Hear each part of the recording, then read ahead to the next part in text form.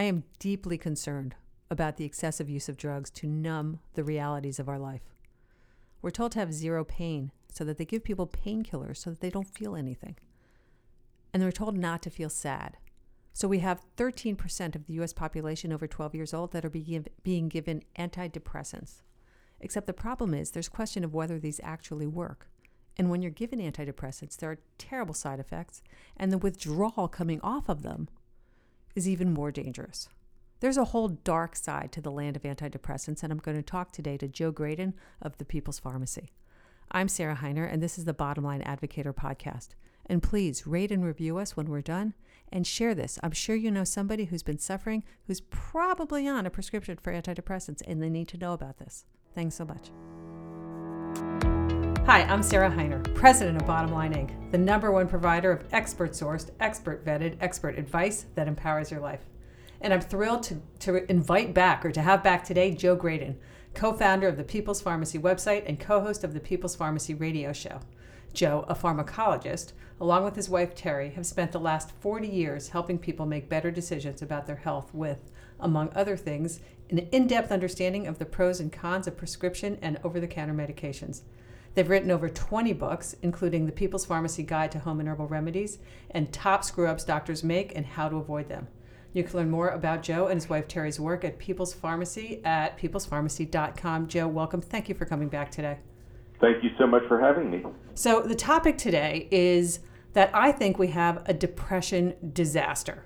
There's rising rates of depression, anxiety, stress, OCD, all these depression and anxiety related disorders. There's headlines every day about people's emotional issues, and that meanwhile, the medications that we're giving them to treat them, in fact, may be making the problem worse. So that's my fear, concern, premise, and what I want to talk to you about today. All right? Okay. All right. So let's just start out. Are we helping all these people who are taking antidepressants? I mean, are we really helping them? Not as well as we should be. I mean, I have to tell you that my training, when I got started in this crazy world of pharmaceuticals, was in a laboratory of neuropharmacology. And the people in this lab, brilliant researchers, really thought that they were going to be able to cure not just schizophrenia, but really understand mental illness, depression, anxiety, all of this stuff. And they were going to have magic medicines that were going to do the job. And boy, did they fail. I mean, I have to say, in those days, 30, 40 years ago, I swallowed the Kool-Aid. I thought we were going to come up with really effective medications. And I have to tell you, right now, 2020, it's terribly disappointing. The drugs that we have for depression, for anxiety, even for schizophrenia, for other forms of mental illness, are woefully inadequate, have incredibly serious side effects, and we have really not lived up to the promise that I was given 40 years ago. Now, that's not to say that some people don't benefit from these drugs. There are individuals who do. But overall, the track record is abysmal. Well, and so this was frightening to me. I was doing some research before our conversation, and it looked like since the 1960s, when these drugs were introduced, that the rate of depression has skyrocketed. And not only that, the repeat depression, like it used to be, like I think it was like 20% of people would have a bout of depression, and then they'd get over it and they'd move along. And now, since the introduction of these drugs, the repeat rate of depression has come on even higher, and that it's just been this accelerating curve of this lifetime dependence on these medications. I mean, like we're creating the lifelong commitment to the drugs. Well, there's another aspect to it, and I'm sure we'll talk about this a little bit later, and that has to do with what we call the withdrawal phenomenon. Once people start down the road of many of these antidepressants, it is extremely difficult to stop taking them. They call it a discontinuation syndrome, which is a kind of sanitized way of describing really terrible side effects. And so if you go through withdrawal, you may have a really hard time getting off these drugs. Yeah. So I mean, we've been treating people with antidepressants for decades, And what I think we have kind of missed the boat on is that before there were these drugs, there was something called talking therapy. Now, we didn't call it cognitive behavioral therapy back then, and it might have been a pastor, a rabbi, a priest who you would talk to. It might have been your next door neighbor. It might have been your cousin. We basically, when we're faced with challenges, whether we get fired, whether we're divorced, whether we lose a loved one, we turned to people and we talked it out, and we recognized that we were going to be depressed for maybe weeks or months, but eventually we would get out of it. These days, insurance companies love antidepressants. They don't want to pay for insurance. The insurance companies don't want to pay for therapy. And so as a result, you get a prescription, you're out the door in a few minutes, and then you're on those drugs, not just for months and years, but sometimes for decades. Well, and so I was watching this video that was a training video, it was a kind of a study guide for people that were going for their continuing medical credits, their accreditation. And they were talking about antidepressants and reviewing the materials. And they said in that video that talk therapy, CBT, was as effective as the drugs, but they weren't going to talk about it in the training because they weren't going to be tested about it because they were only going to be tested on the drugs. Like the whole focus and the whole training is the prescription pad treatment. Well, precisely. And, it's a terrible disappointment because just recently, in the Annals of Internal Medicine, one of our stellar journals, last fall, found in a really, I thought, impressive review article that cognitive behavioral therapy actually saves money after 5 years and was at least as effective, if not more so, than antidepressant medications. But doctors aren't trained in general, and insurance companies don't like to pay for CBD, even though, as you've pointed out, it is an effective CBD, CBT. Behavioral therapy. Therapy, T, right. Is a very effective approach for many people with depression.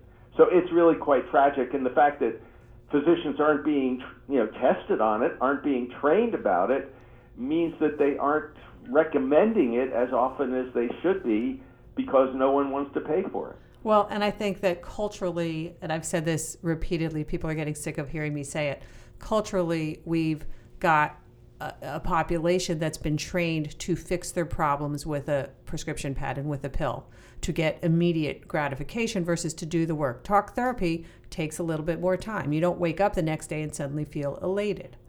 And we've got people that are, Sarah, so we're not fighting the doctors either. When you walk in, you say you've got a problem, and they say, fine, here's a pill, instead of saying, what else is there? I wouldn't mind if antidepressants worked 85% of the time, 95% of the time. In other words, if those were magic pills that took away depression in a few days, and if people felt great and were able to go back to work and be able to resume all of their normal activities, I would say, well, yeah, hey, that's a great deal, especially if they're affordable. But if you actually look at the effectiveness of antidepressant medications, you'll be shocked. These drugs are only barely more effective than placebo in most of the what we call meta-analysis systematic reviews. And give me the percentage on that. So are we talking 40% effective or 70% effective versus placebo? No, we're talking about maybe 50% effective, and that's just a little bit better than placebo, a sugar pill. Right. So you have a 50-50 chance of a drug working, let alone, and we'll get to these side effects and dangers of them in a minute. Right. Now, most of these studies were conducted by the pharmaceutical industry. And by the way, they haven't published all of the studies. The negative studies oftentimes don't get published. In other words, the studies where the antidepressant did not work better than placebo. But we actually have one really impressive study that you and me and everybody else paid for because it was government sponsored. This was what was called the STAR-D, S-T-A-R-D, the Sequence Treatment Alternatives to Relieve Depression trial. So we paid for it, $35 million. Now, they use drugs like Wellbutrin, Zoloft, sertraline, Effexor, venlafaxine. So these are commonly prescribed drugs, Celexa, citalopram. So such drugs, along with that, this is the really key, they got really intensive analysis review. In other words, they got the best evaluation, best care that depressed patients could possibly get, and the antidepressant. Most people don't get that kind of evaluation and treatment. They just get the pill, as you pointed out. And what they found was about a quarter of the patients got true benefit, but they didn't even have a placebo trial to compare it to. So this is just, best that we have to offer. About a quarter of the time people got benefit. So it and was is that really long term, quite or is that disappointing. like 6 months? I mean, what was the benefit? A quarter of the people got benefit over what period of time? Because again, part of the problem with these drugs is that they're lifetime sentences of, side effects and withdrawal symptoms and whatever else. Well, precisely. And Right. I don't actually know the length of time of the study, but it was a long study. It was well controlled, and as I say, about the best that has ever been done. So let me go back to your early days in your, I'm going to say it wrong, neurological pharmacology studies. Is the whole premise, so a lot of the principle of antidepressants is that, my language here, that we have a serotonin deficit, right? Because they all focus on increasing the availability of serotonin or other hormones. Is that premise even legitimate? And is the whole concept of this? You said that that we don't necessarily know why depression is so complex. So they decide, let's just dial up serotonin because it's a feel-good hormone. And is that whole premise just wrong? You're absolutely right. I mean, I think in the early days, the neuroscientists believed that depression was a deficit in the neurotransmitter serotonin. And if we just could figure out a way to increase serotonin levels in the brain, that, case closed. We solved depression. It wasn't that simple. And then they said, norepinephrine, there's another neurotransmitter we know, and we can boost its levels. And we called these, some of these early drugs SSRI, serotonin reuptake inhibitors. And these are the Zolofts and the Prozacs, just so that people know which, just a couple. Exactly. Right. Prozac was number one, made the cover of, I think, Newsweek magazine. And then along came Zoloft, and along came Paxil, and along came now probably a dozen other drugs that affect either serotonin or serotonin and norepinephrine. But they also affect other neurotransmitters. They also have other impact on the brain. And it's never been as simple as we would have liked to believe, that it was just one neurotransmitter, not enough of it, and that was what was responsible for depression. There are all sorts of reasons for depression. And we don't have that magic medicine that I was told was right around the corner 40 years ago. So the bottom line is, I think the foundation upon which our belief system was built when it came to mental illness and depression in particular was flawed. Totally. Well, but I paused because my brain is just going to, again, I go to this broader world of the culture and what is society dealing with, and we're medicating away. You're not allowed to feel painkiller. Like they tell people they should have zero pain. Nobody has zero pain. It's just not realistic, and nobody ever doesn't have a moment of sadness. Right. But somehow I remember going into my doctor at some point after I had a child, and I don't remember, it was a stressful period, whatever it was. And they said, do you want an antidepressant? Now, why are you offering that to me? It's simply a stressful time. And that there's this psychology of you can't, that this is that life's challenges mean you're broken versus work your way through it. And we're setting ourselves up for this cascade of problems due to the drugs. Well, that's especially true when we have, as you point out, a stressful time in our life, whether it's work-related, family-related, whether we lose someone we loved. I mean, those are all going to have an impact on our mental health. And as I said earlier, this is what we used to talk to our friends, our neighbors, our family members, our pastors. That was what we did when we were going through hard times. But now we want a pill. But isn't that, I mean, that's part of life. I mean, isn't that part of what we're about, is learning how to love and grieve and, build ourselves back from challenges? Isn't that part of what life's about even? Absolutely. I mean, think back to prior to antidepressants. What was the number one head drug in America? It was Valium. And, there were a whole bunch of anti-anxiety agents to help you get over the stress of daily living, whether it was Librium or Valium or clonazepam. I mean, we had a whole bunch of pills, and we thought they were perfectly benign. And then, we discovered, when you try to stop them, there are very serious side effects, including a rebound of anxiety. I remember a lot of physicians were saying, well, it's just the underlying anxiety coming back. You need to continue taking your Xanax. Well, the only problem with that is that it was really the drug that was causing that rebound anxiety. And so people were put on these drugs not for days, weeks, or months, but oftentimes for years and decades. And so after the anti-anxiety agent, I would say, love affair began to fade, then along came the antidepressant love affair, and we're still in the middle of it.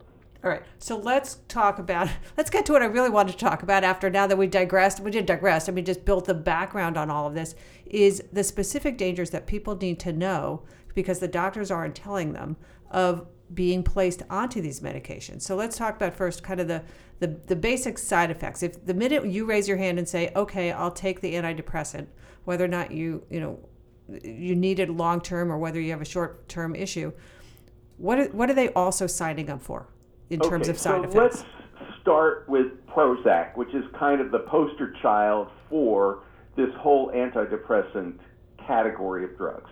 So what you're signing up for as possible side effects include headache, nausea, dizziness, diarrhea, nervousness, anxiety, and insomnia. We're always told get a good night's sleep, but there are a number of people on drugs like Prozac who have a hard time sleeping. So isn't that antithetical, that they're making them feel good and yet it's creating anxiety for them and it's creating nervousness? Which speaks to that out of balance hormones? Feel good part. Right. I mean, not everybody feels good. Right. But in addition to that, let's talk about the sexual side effects, because when these drugs were introduced, I don't think most clinicians realized that there were pretty serious sexual complications. So for men, delayed ejaculation, inability to achieve orgasm, decreased sexual desire. This is very common in this group of drugs. And why is that happening? Well, I think a lot of people don't like to talk about sex. No. Why does it occur? Why does it do it to the body? Because again, people, you and I talked about this a long time ago. Side effects are not really side effects. They're effects of the drug. The drug does this. That's just not what anyone wants to talk about because it's not the target benefit. Absolutely. So what are we talking about in terms of pharmacology? We're talking serotonin. Serotonin is kind of the anti-sex neurotransmitter. So when you build up serotonin in the brain, in the body, it has an anti-sexual activity effect. And so it's hardly surprising that people taking selective serotonin reuptake inhibitors like Prozac that build up your serotonin levels, you're going to have much less interest in sex and much less enjoyment as a result of having sex. So sexual side effects may be as common as 40 to 60%. Some people say it's even higher than that. And again, that's not something most health professionals alert their patients to in advance. And now, so what's the incidence then of, if you have headache, if you have anxiety, if you have sexual side effects, of the doctor then layering on another drug? Okay, now let's give you Viagra. Okay, now let's give you a benzodiazepine for your anxiety. So that they're ending up in this polypharmacy merry-go-round? Well, you've just identified one of the great problems that we have in this country, because when drug A causes a side effect, let's say loss of libido or inability to achieve an erection, out comes another drug. So it's Viagra or Cialis. If a drug causes anxiety, well, out comes the Xanax. If a drug causes insomnia, well, how about Ambien? So, yeah, we don't have good data, statistics, but I suspect that the polypharmacy epidemic that we are faced with in this country is largely a result of drug A plus drug B plus drug C all being used to treat the side effects of the original problem. And what's the impact on their overall health and wellness when you're throwing that much into your body? Side effects on top of side effects. Right. So if you're taking, let's say, Celexa as your antidepressant, and then you're taking Valium as your anti-anxiety agent, and you're taking Ambien to get to sleep at night, each one of those drugs has a side effect, and now you have multiplied the potential complications by a factor of 3. And aren't there other side effects? Aren't there cardiac effects and other just general health issues that people are at more risk of with antidepressants? Well, what I'd like to share with you, because I think we were among the first in the world to really bring this to people's attention, was the possibility of suicide. Now, most health professionals can hardly imagine that an antidepressant, a drug like Prozac, could make people feel suicidal. And yet in 1988, we got a letter from a grieving physician who said, my daughter hung herself, committed suicide, and she wasn't even taking Prozac for depression. She was taking it for an eating disorder. Now, currently, all of the antidepressants come with a black box suicidal warning so that physicians are supposed to let patients know about that. But cigarettes have black box warnings too. Pardon me? Cigarettes have black box warnings too. Yeah, the black box warning is the most serious warning, and I know. My point is that they're there, but nobody reads them. Nobody reads them, and I don't think physicians tell a patient when they prescribe an antidepressant very frequently, oh, by the way, if you start to have suicidal thoughts, you need to let your family know, you need to let your health professional know, we need to take action immediately. But I think that, it just seems so counterintuitive that an antidepressant could make some people feel suicidal that people just don't want to really deal with it. Well, and, every time there's one of these horrible, someone goes off the rails, mass shootings, mass attacks, or whatever, I always want to look in their medicine cabinets. I mean, isn't the incidence of having some kind of antipsychotic, antidepressant drug in these cabinets, because it's not just suicide, but there's a manic potential as well with them, no? There is something that is akin to what we call akathisia. It's a kind of jumping out of your skin feeling. And we don't quite understand how it happens, to whom it happens, and what the impact of it is. But there has been a real controversy about these antidepressant medications and violence for a very long time. Now, the American public basically rejects the idea that somebody could actually commit an act of violence, could hurt somebody else because of a medication they take. Now, we're a little less concerned about alcohol because we kind of recognize that some people are crazy drunks and that when they have too much alcohol on board, they get into fights and do some pretty terrible things. But we don't really accept that. So the so-called Prozac defense, when somebody commits an act of violence, just hasn't worked very well in this country because it goes against our grain. But I have heard many cases where people have done really bizarre things because of a medication that they have taken. And when I say bizarre, I do mean violence. So it worries me. Well, and not only that, I mean, when you hear the people that haven't committed murder-suicides, when you hear them talk about it, that it's like they've got voices in their heads that it comes on very suddenly, and that they're just, it's like otherworldly compelled in a bizarre way to create some of these acts, so that family may or may not even realize what's going on in someone's head. Like all of a sudden, I had a friend, she was the sanest, most reliable, most solid mom going, and she committed suicide, like last person on earth. But she had had a car accident. She was probably on some assorted medications for whatever reason, and like would never imagine this woman to commit suicide. And I can only imagine that it was some, otherworldly, her brain, she reacted to medication or something, because it made no sense. Well, I had a similar situation with a dear friend who said, I was riding down the road on an interstate highway. We were going about 60, 70 miles an hour. She was in the passenger seat. She said, all of a sudden there was a voice in my head that said, open the door and jump out. And she said, I had to really try very hard to restrain myself from following that instruction. And she, of course, was taking an antidepressant.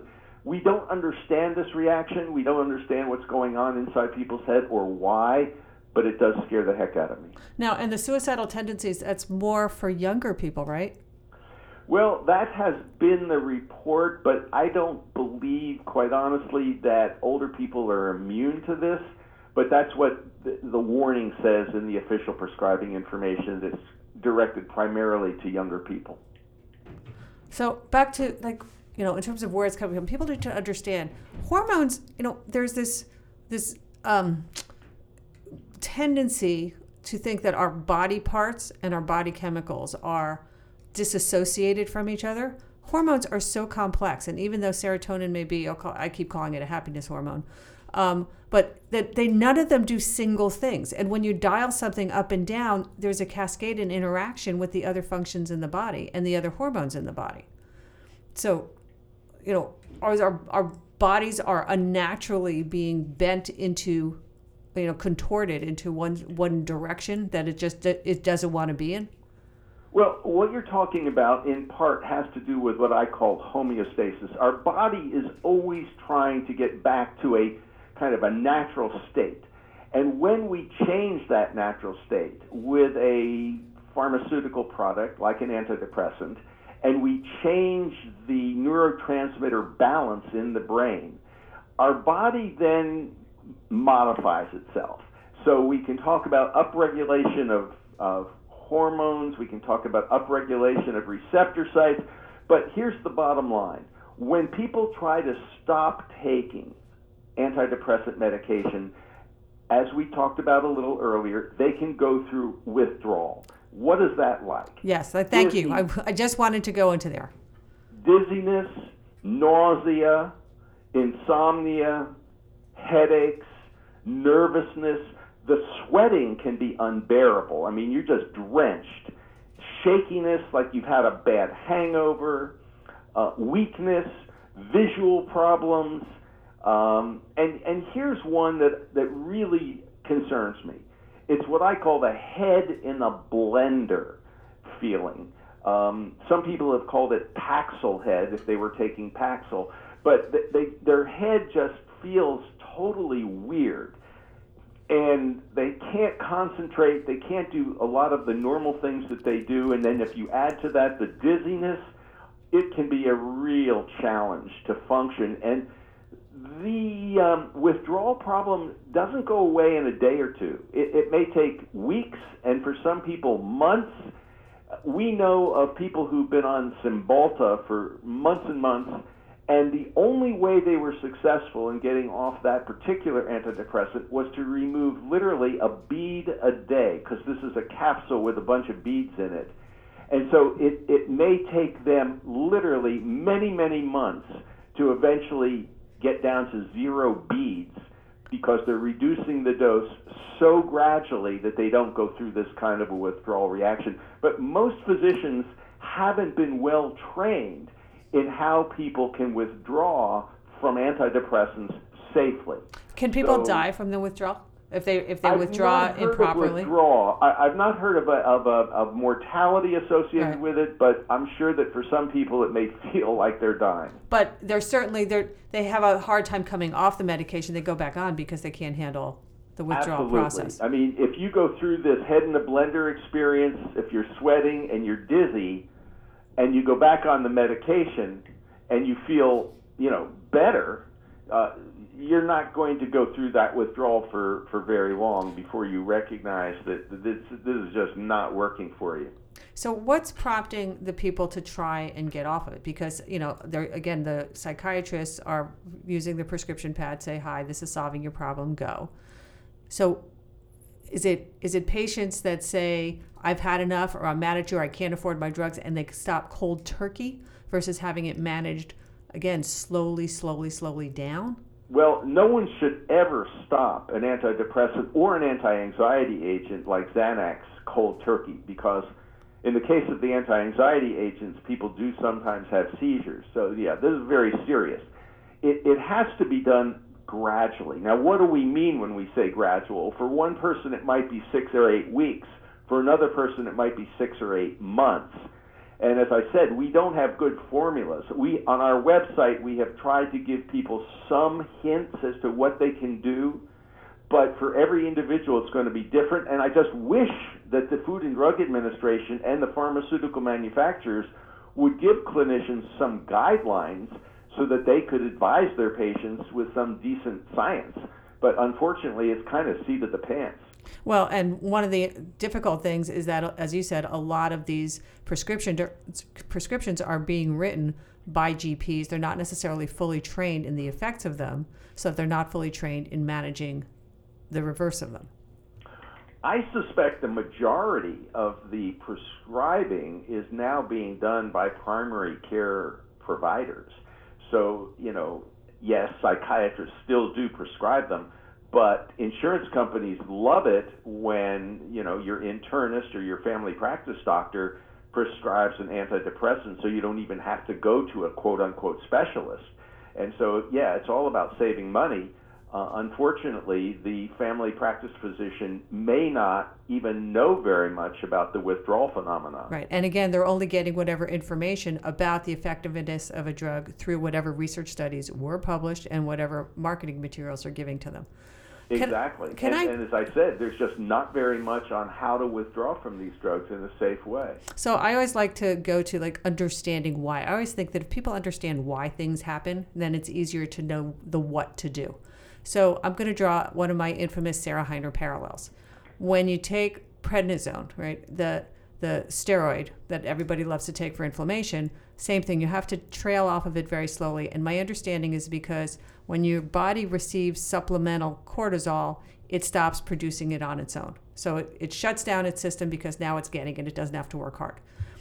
Is the same thing happening where you're chemically forcing the serotonin availability in your body, so the body's natural reuptake stops working? So is that why you have to slowly get your body back into functioning as it was meant to be? We suspect, although I can't say with certainty that we know for sure, that the withdrawal phenomenon associated with antidepressants is somewhat different than corticosteroids like prednisone. With a case of prednisone or other corticosteroids, the adrenal gland, as you have suggested, basically shuts down, stops making cortisol. And so it takes a while, and that can be literally, again, weeks or months for the body to build back up to the normal state. In the case of the selective serotonin and norepinephrine reuptake inhibitors, it may be more a case of, because you are flooding the brain with extra neurotransmitter, that the body makes more receptor sites.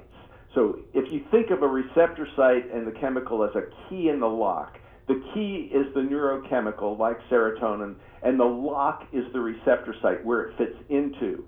If the body now makes more receptor sites, if it right. upregulates them, now when you withdraw the serotonin, there are all these empty right. blocks, and now your body is reacting to the fact that there is a deficit of serotonin in those receptor sites.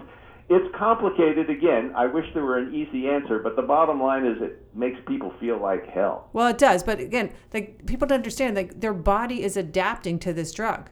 So when you take it Exactly. away, now it has to readapt and it has to, evolve into its preparedness. Just like, when you go from sea level to the mountains, it takes a while to adapt to the thinner oxygen. Your body takes a while to adapt. So Precisely. in this case, our bodies need to adapt. Now, I was reading about one of the withdrawal problems or the dangers with all of this. It takes up to a month for a new drug to work, a new antidepressant to work. So people try it for a while, and then it may or may not work, and then they try another one. But meanwhile, they're not necessarily being taken off of the old one properly, so that you end up with this like ziggy-zaggy, withdrawal symptoms and side effects as you go on, go off, go on, go off, these different crisscrossing medications. Well, you've just described a very common situation, because it takes often about 6 to 8 weeks for an antidepressant to actually kick in. And so if after 2 months or 3 months somebody is not getting benefit, and we know that happens quite frequently, the prescriber may say, well, let's stop that one and start you on this other one. Let's try, because they've got a dozen or more of these drugs to use.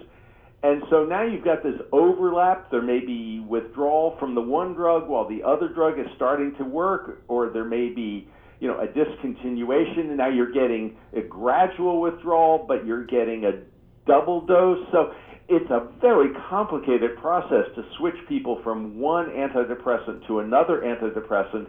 And again, we don't have good protocols. Well, and it's happening frequently when you have only a 50% success rate. So, I just think it's so frightening. It's like spaghetti on the wall. Let's try this one. Oh, that's not necessarily working. Let's try another one. That to me is one of the most frightening aspects of this. Absolutely. And we're talking about people who are in distress, because, let's be very honest. Depression sucks. When people are really, really down, they feel empty. They feel hopeless. They feel worthless. They don't know where to turn. Life just seems grim.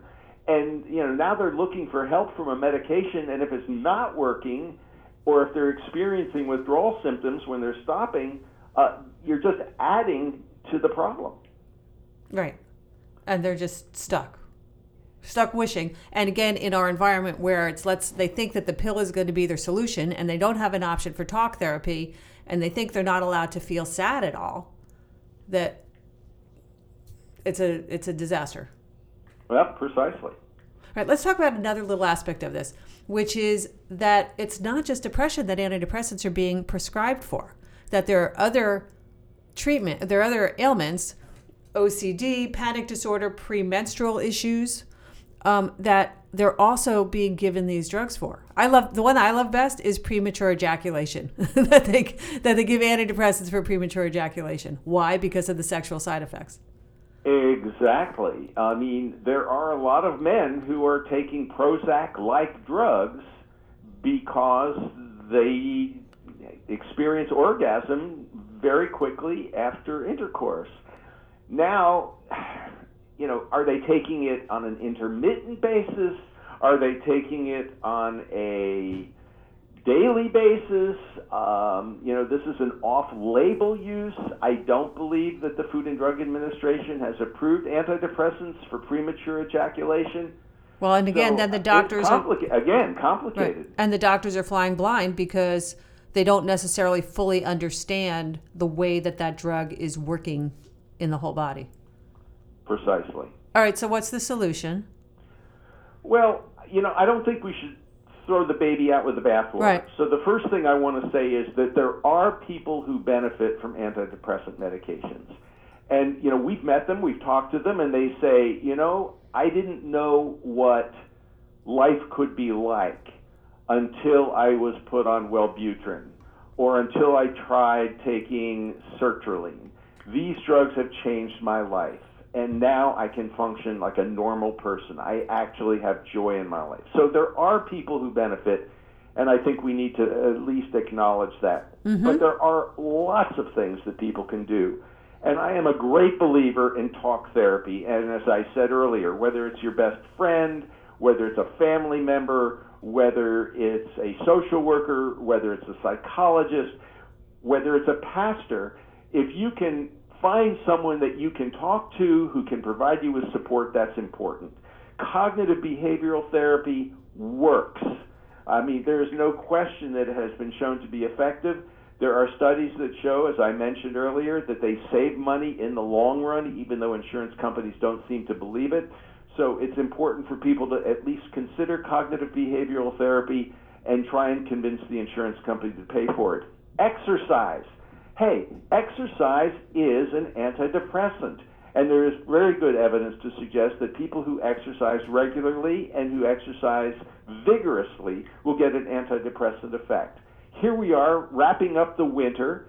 Well, you know, when we don't get exposed to sunlight, we often get depressed. There are some people who are especially vulnerable.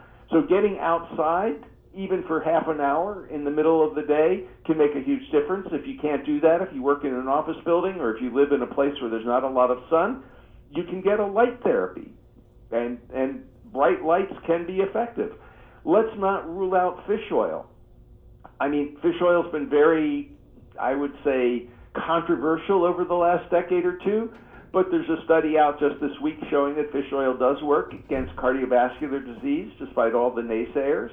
And I suspect that there is some benefit from fish oil when it comes to the brain. So there are lots of things that people can do. Well, and also, as we said, I think shifting the perspective on it, like it's okay to be sad. It's like to understand it's part of life and try to do these things that you're doing first before you go running to the doctor for a prescription, to talk to somebody, to exercise, to get outside, and realize how much better that you feel when you take that piece into your control. And let's not forget diet, because quite candidly, what we eat does have a profound effect on our physiology and also on our brains. So if we're eating junk food, fast food, it will have an impact. I'm a great believer in the Mediterranean diet, and there is actually some reasonably decent data to suggest that the Mediterranean diet has an antidepressant effect. All right. Joe Graedon, thank you so much. It's a big, important topic. I really appreciate your time. Can learn more about Joe and Terry and the People's Pharmacy at thepeoplespharmacy.com. Give me the website. It's actually just peoplespharmacy.com, no apostrophe, just People's Pharmacy. If that's all you want to Google, you'll find us. All right. Thank you so much, Joe. I really appreciate it. Thank you, Sarah. I'm talking to Joe Graedon of the People's Pharmacy about the dark side of antidepressants. Patients would love to assume that when their doctor prescribes a medication that it will do good. But sadly, there's a dark side to antidepressants that your doc doesn't talk about. Dangerous side effects, the likelihood that the use of them will be a lifetime commitment, and even worse yet, that when you try to come off of them, you won't be able to. Joe has been providing Bottom Line's readers with cautionary insights about the medications that have been prescribed for many years. His insights appear regularly in our flagship publication, Bottom Line Personal, which is filled with information from America's leading experts on not just help and hype of prescription medications or dangers of antidepressants, but on all aspects of your life, including travel, the best insurance coverage, living a healthy life, retirement planning, smart tax strategies, and so much more. Bottom Line Personal has been helping people lead more informed and vibrant lives for nearly 50 years with our actionable and double fact-checked advice. Subscribe today and get a free bonus book, Bottom Line's Best Bets, full of some of the greatest tips of all time from our top experts. Just go to bottomlineinc.com/expert podcast. That's bottomlineinc.com/expert podcast.